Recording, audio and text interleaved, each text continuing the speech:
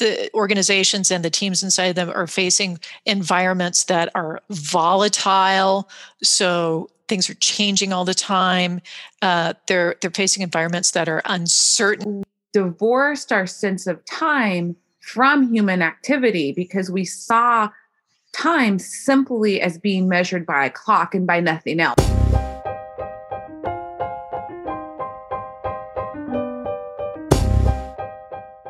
Hi, everyone, and thank you for joining us again on the PCICS podcast, the official podcast of the Pediatric Cardiac Intensive Care Society. My name is Sadie Rodriguez, and I'm a cardiac intensivist at Children's Healthcare of Atlanta and a member of the PCICS podcasting committee. I'm Lillian Sue. I'm also a pediatric cardiac intensivist at Stanford at Lucile Packard Children's Hospital. Thanks to you, Lillian, for joining us. And thank you also to our guests, Dr. Donna Ballard and Dr. Mary Waller. And if you ladies could introduce yourself, that would be great. Well, I'm Mary. Hi, everyone. I'm a senior research scholar in the Department of Management at Colorado State University. I'm also emeritus professor from York University in Toronto. And I'm Donna Ballard. I'm associate professor of organizational communication and technology at the Moody College of Communication at UT Austin. So we know both Mary and Donna because they were gracious enough to attend a session that Lindsay Justice and I had moderated at PCICS 2020. A session called The CICU Isn't Run by Robots, Understanding Our Humanness. So we wanted to just explore some of the concepts that they had brought up in the session a little bit more deeply and thoroughly. So thank you both for joining Sadie and I on exploring these really important topics. Thanks for having us. Yeah, it's our pleasure. I wanted to just sort of lay the groundwork a little bit because there were some new terms that I certainly wasn't familiar with and concepts, just for our listeners who weren't able to attend or who did but need a refresher. And so, Dr. Waller, you had introduced a term known as VUCA, V-U-C-A, as a way to describe an environment. Can you expand on what this means? Sure. It sounds sort of, medical, doesn't it? VUCA. Have you checked your VUCA lately? And it's actually something from the military from quite some time ago. But VUCA stands for, and it's VUCA, and it stands for volatility, uncertainty, complexity, and ambiguity. And it's a way to quickly describe or categorize the environments that so many organizations are facing today. And not only organizations, but the teams inside organizations.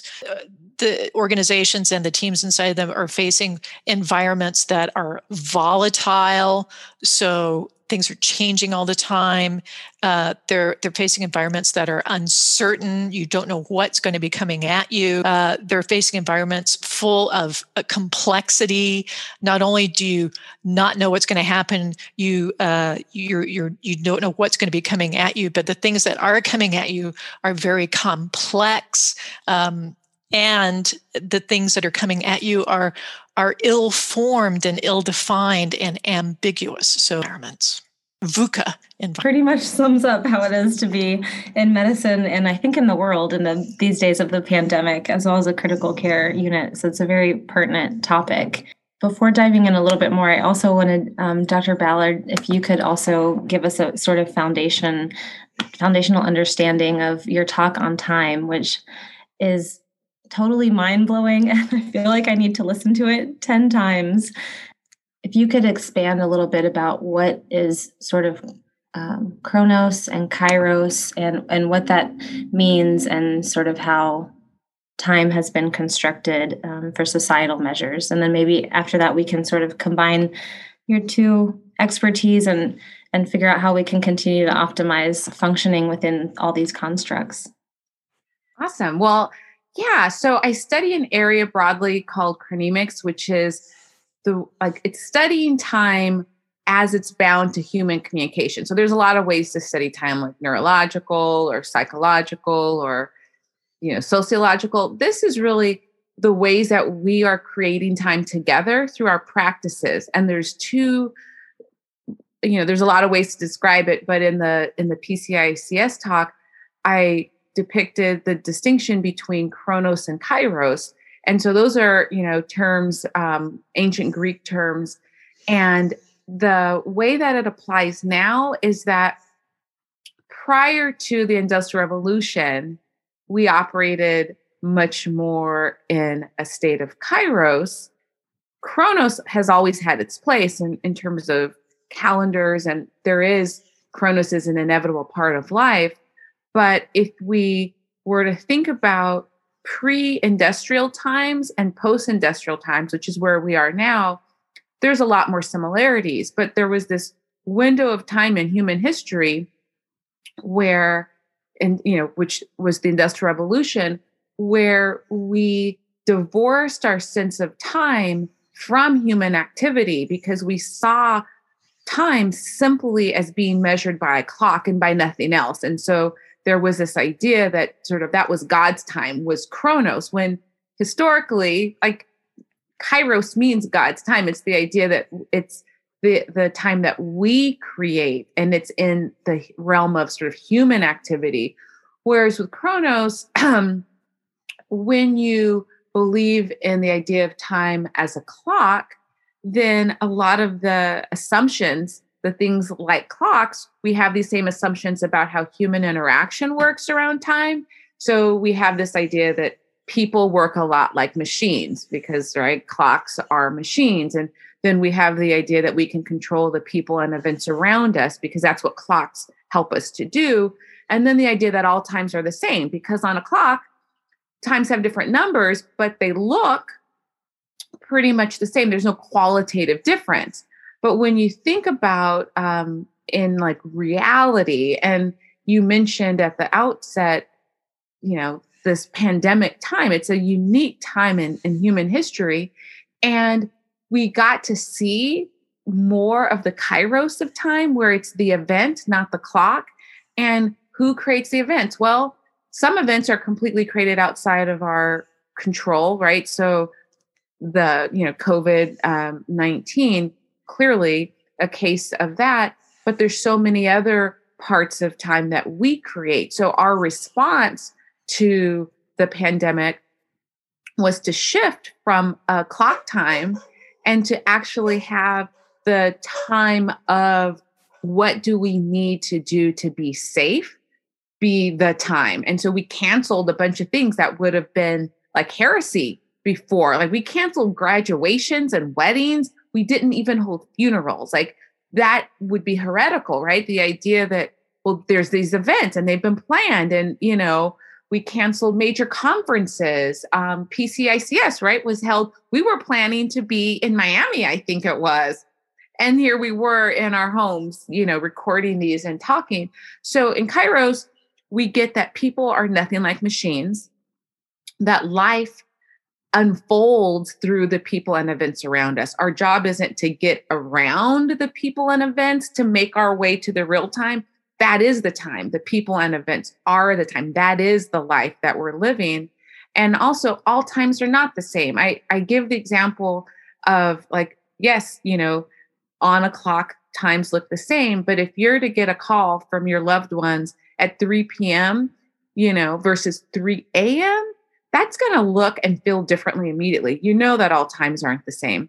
So in a nutshell, those are two of the ways we can think of the multiplicity of times and start to question some of the ways that we operate and organize ourselves, our organizations, our groups around time. So Donna, I have to say that, and I think you know this, that your introduction of time being a human construct and something that the way we understand it now, being born out of the industrial age, and really meant so that people could give us the illusion that all time was the same. by making it so that the clock that's ticking really dictates all of our coordination and all of our use of time. And I think that concept alone was so mind-blowing for me, and something I really, really had to think about, especially in terms of in the care of our cardiac patients, and how when I'm rounding in the cardiac unit, I do feel this sense of urgency of time. And sometimes I feel challenged to adhere to the time of the clock instead of adhering to the time that the patient or the family may need. And so, for instance, if a family or a patient needs more time to explain things on rounds, I used to get very time anxious about that.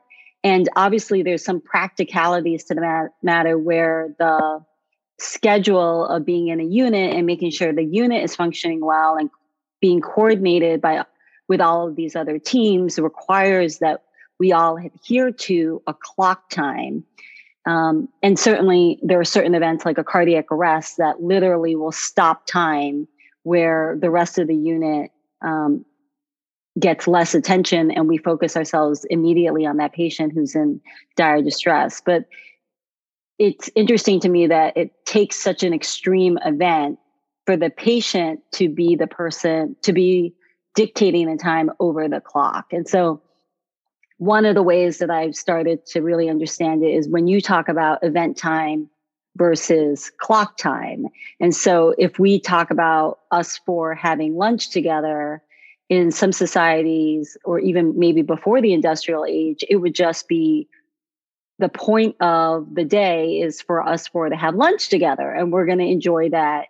And that time is not dictated as, oh, we've all scheduled it to be between 12 and 1.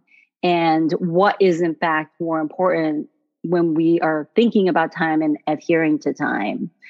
So I really think that's such an important concept for us to be thinking about as we talk about the routines that we have in the unit, and to tie it specifically with the work that Mary does and even operating in VUCA environments. It's as if, people want us to be really high performing robots that adhere to a universal time clock and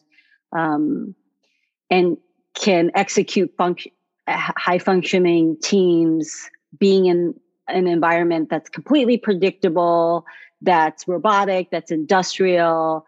We're factory workers working on a time grid, and we can optimize our functioning. And so I think what Mary just said about VUCA environments is that's what's really challenging, is when there is so much volatility, uncertainty in these environments, that again makes us rethink how we can optimize our human performances, because robots actually don't work that well in those kinds of environments. So Mary, maybe can you make a few comments about that? Most of my research and what Donna and I have worked together too, and my colleagues' research has looked at exactly what you're talking about, Lillian.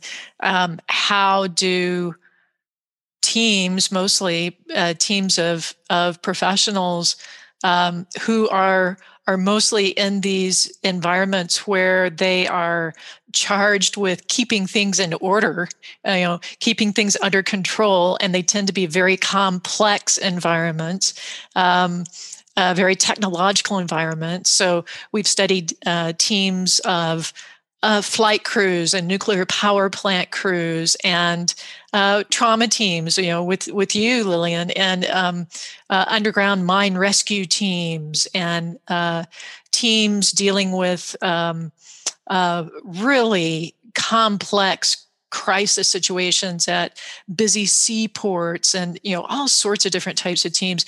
How do these teams deal with these situations when they're charged with keeping things under control? How do they adapt in these VUCA environments?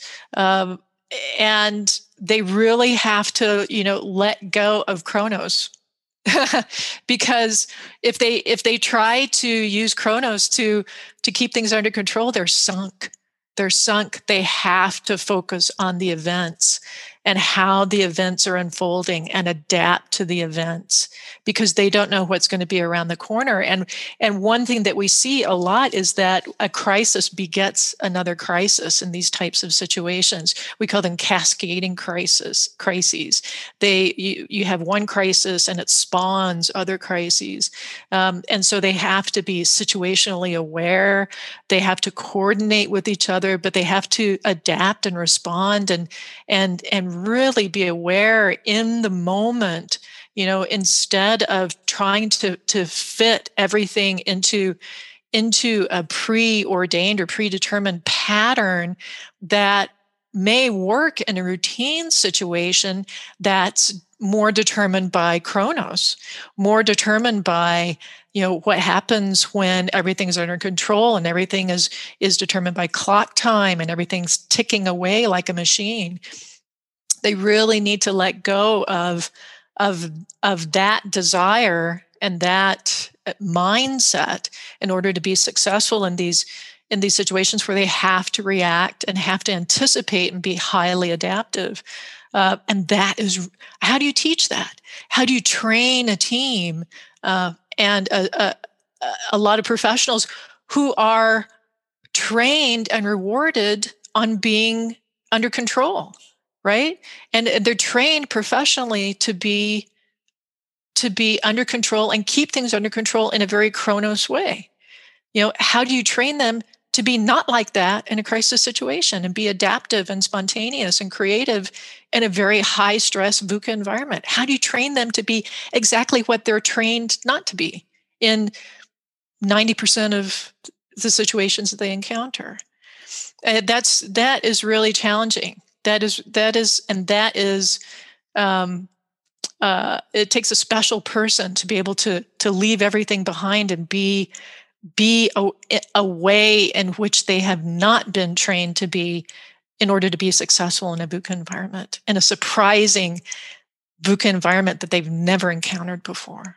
So, and amazingly, it can be trained, and some teams and some organizations are amazingly successful in doing it.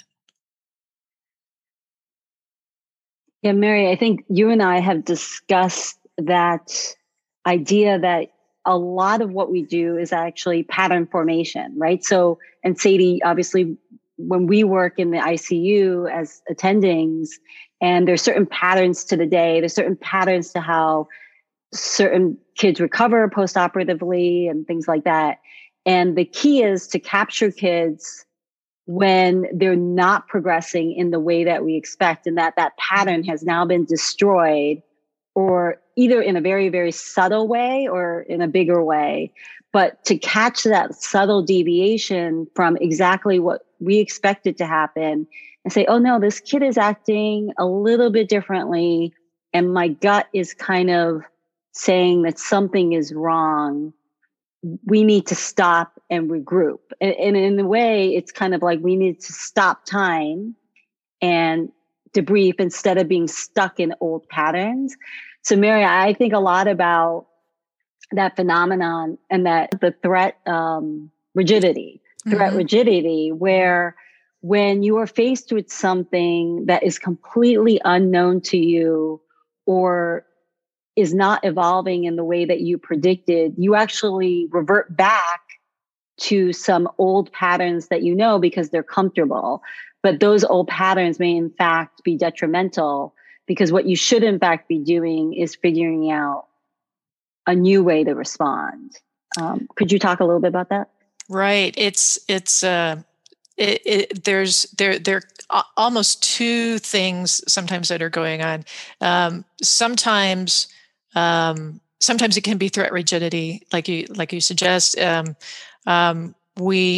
it happens on an individual level. It happens on a team level. It can even happen on an organizational level. But we feel threatened. We feel frustrated, and the first thing we tend to do is fall back to those comfortable routines that have worked in the past.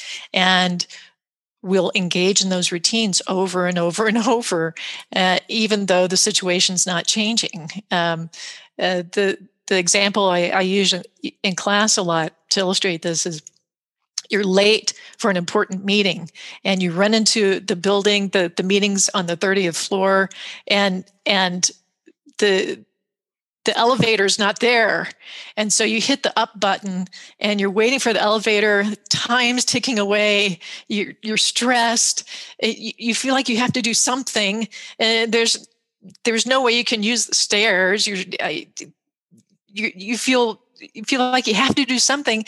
So you keep hitting the up button over and over and over again, right? You know it's not going to do any good, but it's the only thing you have available. And so you keep hitting it. And when we've done simulations with nuclear power plant control room crews, for instance, we can look at the printout from the simulation computer, and we can see the same behavior. It shows us when they've manipulated controls in the simulator. We can see that when the operators are frustrated, they're hitting the same button over and over and over, just like that up button for the elevator. It's just amazing to see that same behavior happen in these highly trained teams. So that's threat rigidity. We're engaging in the same behavior, even though we know that it's probably not going to change the situation, but it's what we can do.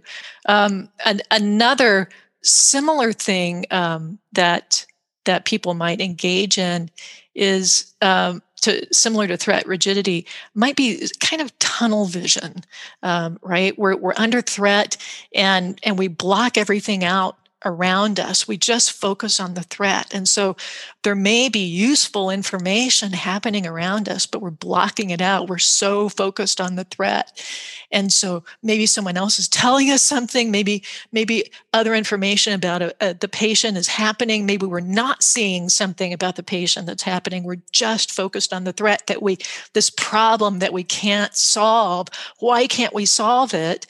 We're doing what we should be doing. Why isn't this getting better? But we're ignoring useful information that's happening around us because we're so focused on the threat. Because you and I, Mary, just not long ago did some research together that you alluded to. And the thing about it is both this notion of threat rigidity and tunnel vision, tunnel bias, I think you called it, is that it's a reaction to the experience of scarcity. Mm-hmm. And so there's this idea that there's not enough time. And so we go into these counterproductive behaviors. And that's probably the worst part of the Kronos, because as you said, like, we have to coordinate with Kronos. There's no problem with using various tools to coordinate, but when it's emblematic of time, and if it's a clock, then it's always ticking. So there's this sense of being controlled by it. And what happens then is people can't think clearly because scarcity does so many things to our bodies and minds, right? It's very fight, flight, freeze, which isn't ideal. It's not surprising that highly trained people make terrible choices when they go into this terrible fight, flight, freeze. Your brain's not, it's not designed to be like, to show off your exquisite training, because you can't get to that. And so what we found in the study that we did recently was that people found a way to use Kronos to get outside of time. So these child abuse investigation treatment teams, it's part of the Children's Advocacy Center's movement. What they did is they instituted time, which is totally counterintuitive when you are literally totally under-resourced in terms of time. So these were CPS workers, law enforcement, SANE. So there were there were doctors and nurses who do SANE exams, prosecutors, all the people who are like don't have enough time in their job, super under-resourced from the beginning. There's just not enough staffing, not enough money, nothing. and they used to, prior to the Children's Advocacy Center movement, which was just born in the 80s, they would all individually in their different agencies try to manage their side of the child abuse investigation and treatment. And so CPS would go and do their thing. Law enforcement would do their thing. The prosecutor would do their thing, but they were never coordinating or talking to each other. And as a result, lots of things happened. One, because these agencies are under-resourced, some cases just never got seen. No one ever went to check on certain, I see your face. You know what happened. Some people did not go and children died. And a lot of the centers are actually named after children who died because no one was on the watch, because everyone is like racing and like, well, CPS is thinking, oh, law enforcement, they'll get it. Well, they'll handle it till I can get it. And law enforcement's thinking, oh, CPS has already removed this person. Like everyone's hoping, and that wasn't happening. And so the innovation of this movement was to say, okay, we're going to all meet as busy as you are. I know you don't get credit for this, but you're going to meet regularly to basically address the case. You're going to check in to see, has everyone who needs to be on this case, have they done their work? And then you're going to talk about the case, because then that helps prosecution, right, decide, because what was happening is they were even finding that children and their families often told CPS things different, not conflicting, but different information than they told law enforcement, because they thought, well, law enforcement only needs to know this, CPS only needs to know this. But it's amazing for prosecutors to hear all of the data, all of the information, because they can build a better case when they understand more of the complexity. And the thing is that we found is the lower performing teams were running from these meetings. They were like, I don't have time for these meetings. I gotta go. I gotta go save kids. I don't have time for these meetings. I don't get credit for this. But they were actually underperforming by not having access to all of this information. But also what else happened? Not just information, relationships. And I feel like that's kind of key to what we're talking about across all of the teams. It's about being in relationship to, not just relationship to others, but it's relationship to the event, to the information. It's rather than you mentioned in the tunnel vision or the rigidity, where it's like separate, like siloing, like, okay, I'm off doing this thing. I don't remember which example it was. So, or maybe it's in both, but you're like off and like separating yourself. But I mean, from a Kairos standpoint, no, we need to all be in relationship to everything that's happening and not pulling ourselves apart when things are going berserk. When there's a problem, that's when we actually need to be able to use from all of our training and all of our experience, we need to be able to spot when something's off. We need to get in it, not be apart from it.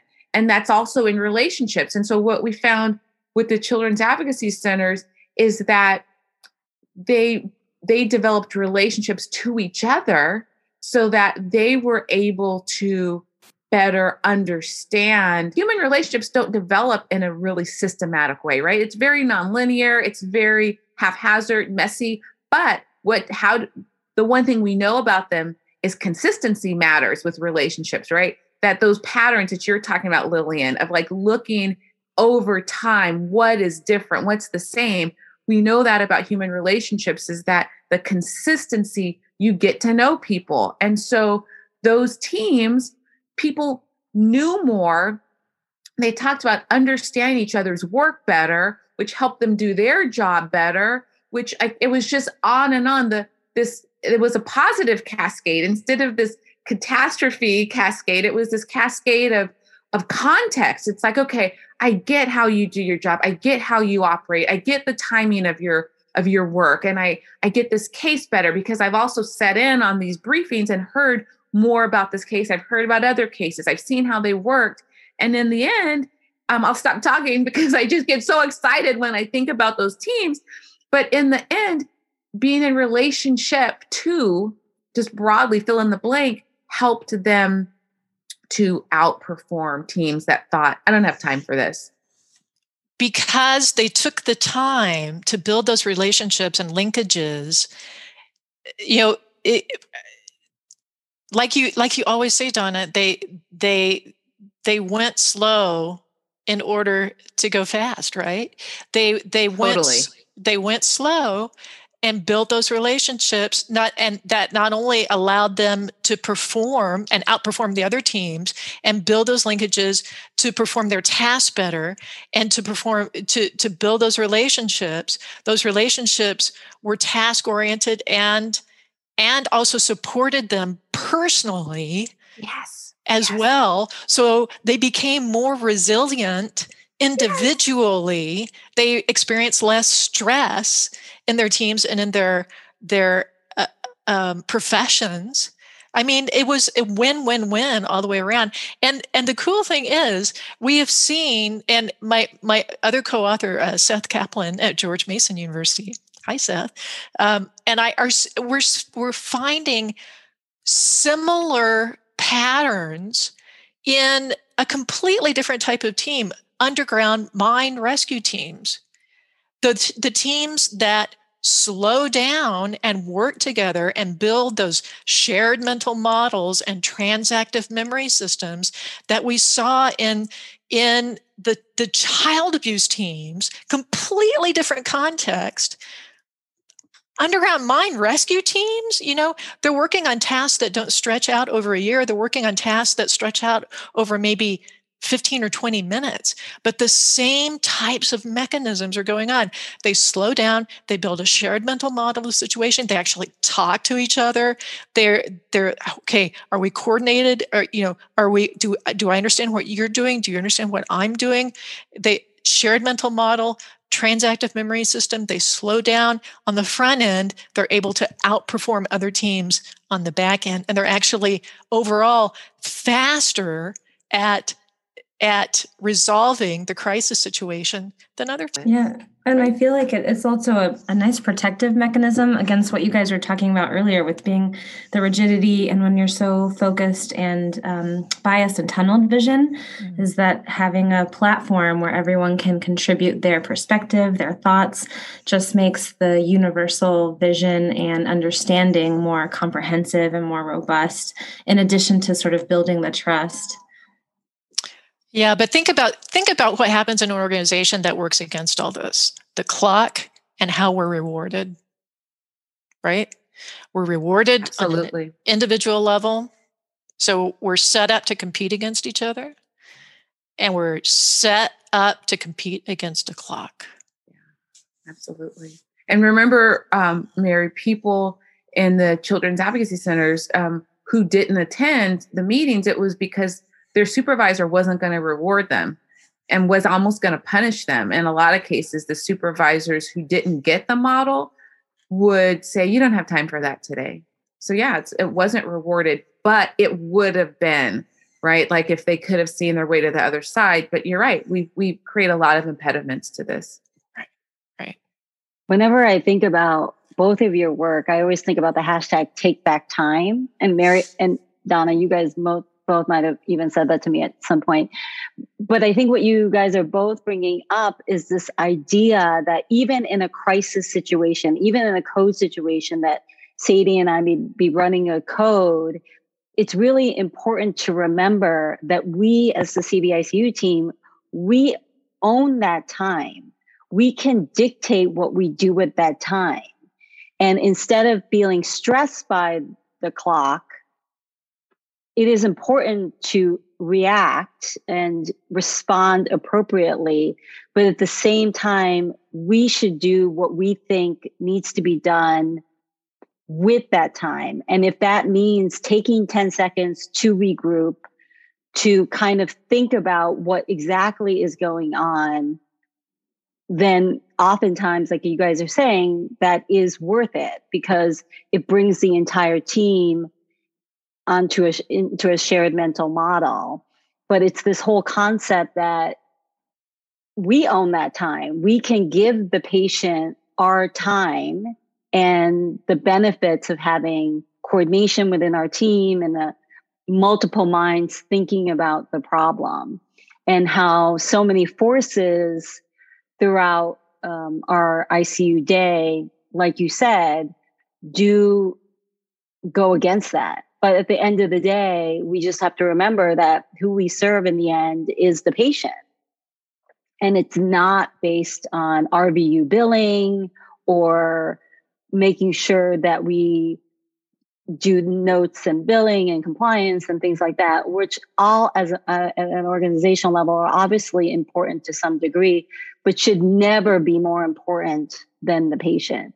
And I do think sometimes our goals are dictated by clock time that tells us how we should be using our time for the most financial gain in an organization.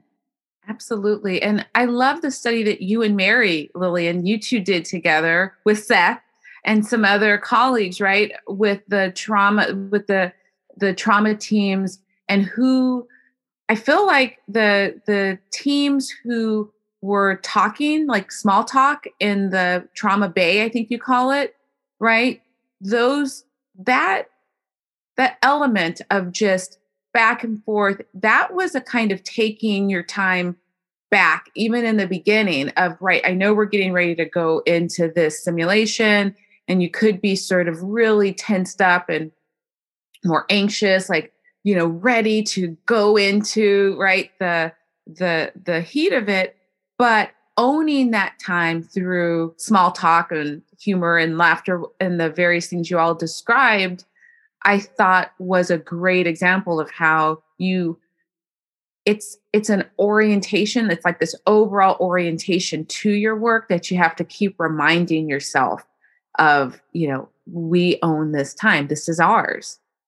One of the things about that trauma team study that I think is really important is that we had found that in the pre-briefing, so essentially before trauma was coming, people were given some time before the simulated trauma patient actually arrived. And what Don is alluding to is the kind of talk that people had. And the more people who spoke up and used their voice, amplified voice, the more they were actually engaged in the entire simulation. And some of that is obviously, it just reflects comfort with each other, maybe from prior experiences. And obviously those teams could potentially do better because of familiarity and trust. But also, I think it's just important to remember that the more we allow each of our team members to have a voice in the care, the better that care will be, because each person feels empowered to bring their best selves to that team that day. And it is important as team leaders to acknowledge each person's role on that team and to make them aware that their voice is in fact important. That study, and in a freakishly similar study with flight crews, we found something really similar. We found that if both the trauma teams and the flight crews started out their simulation, and everyone, like you were saying, everyone used their voice, everyone engaged in conversation, everyone talked, then it set a pattern of everyone talking, everyone participating.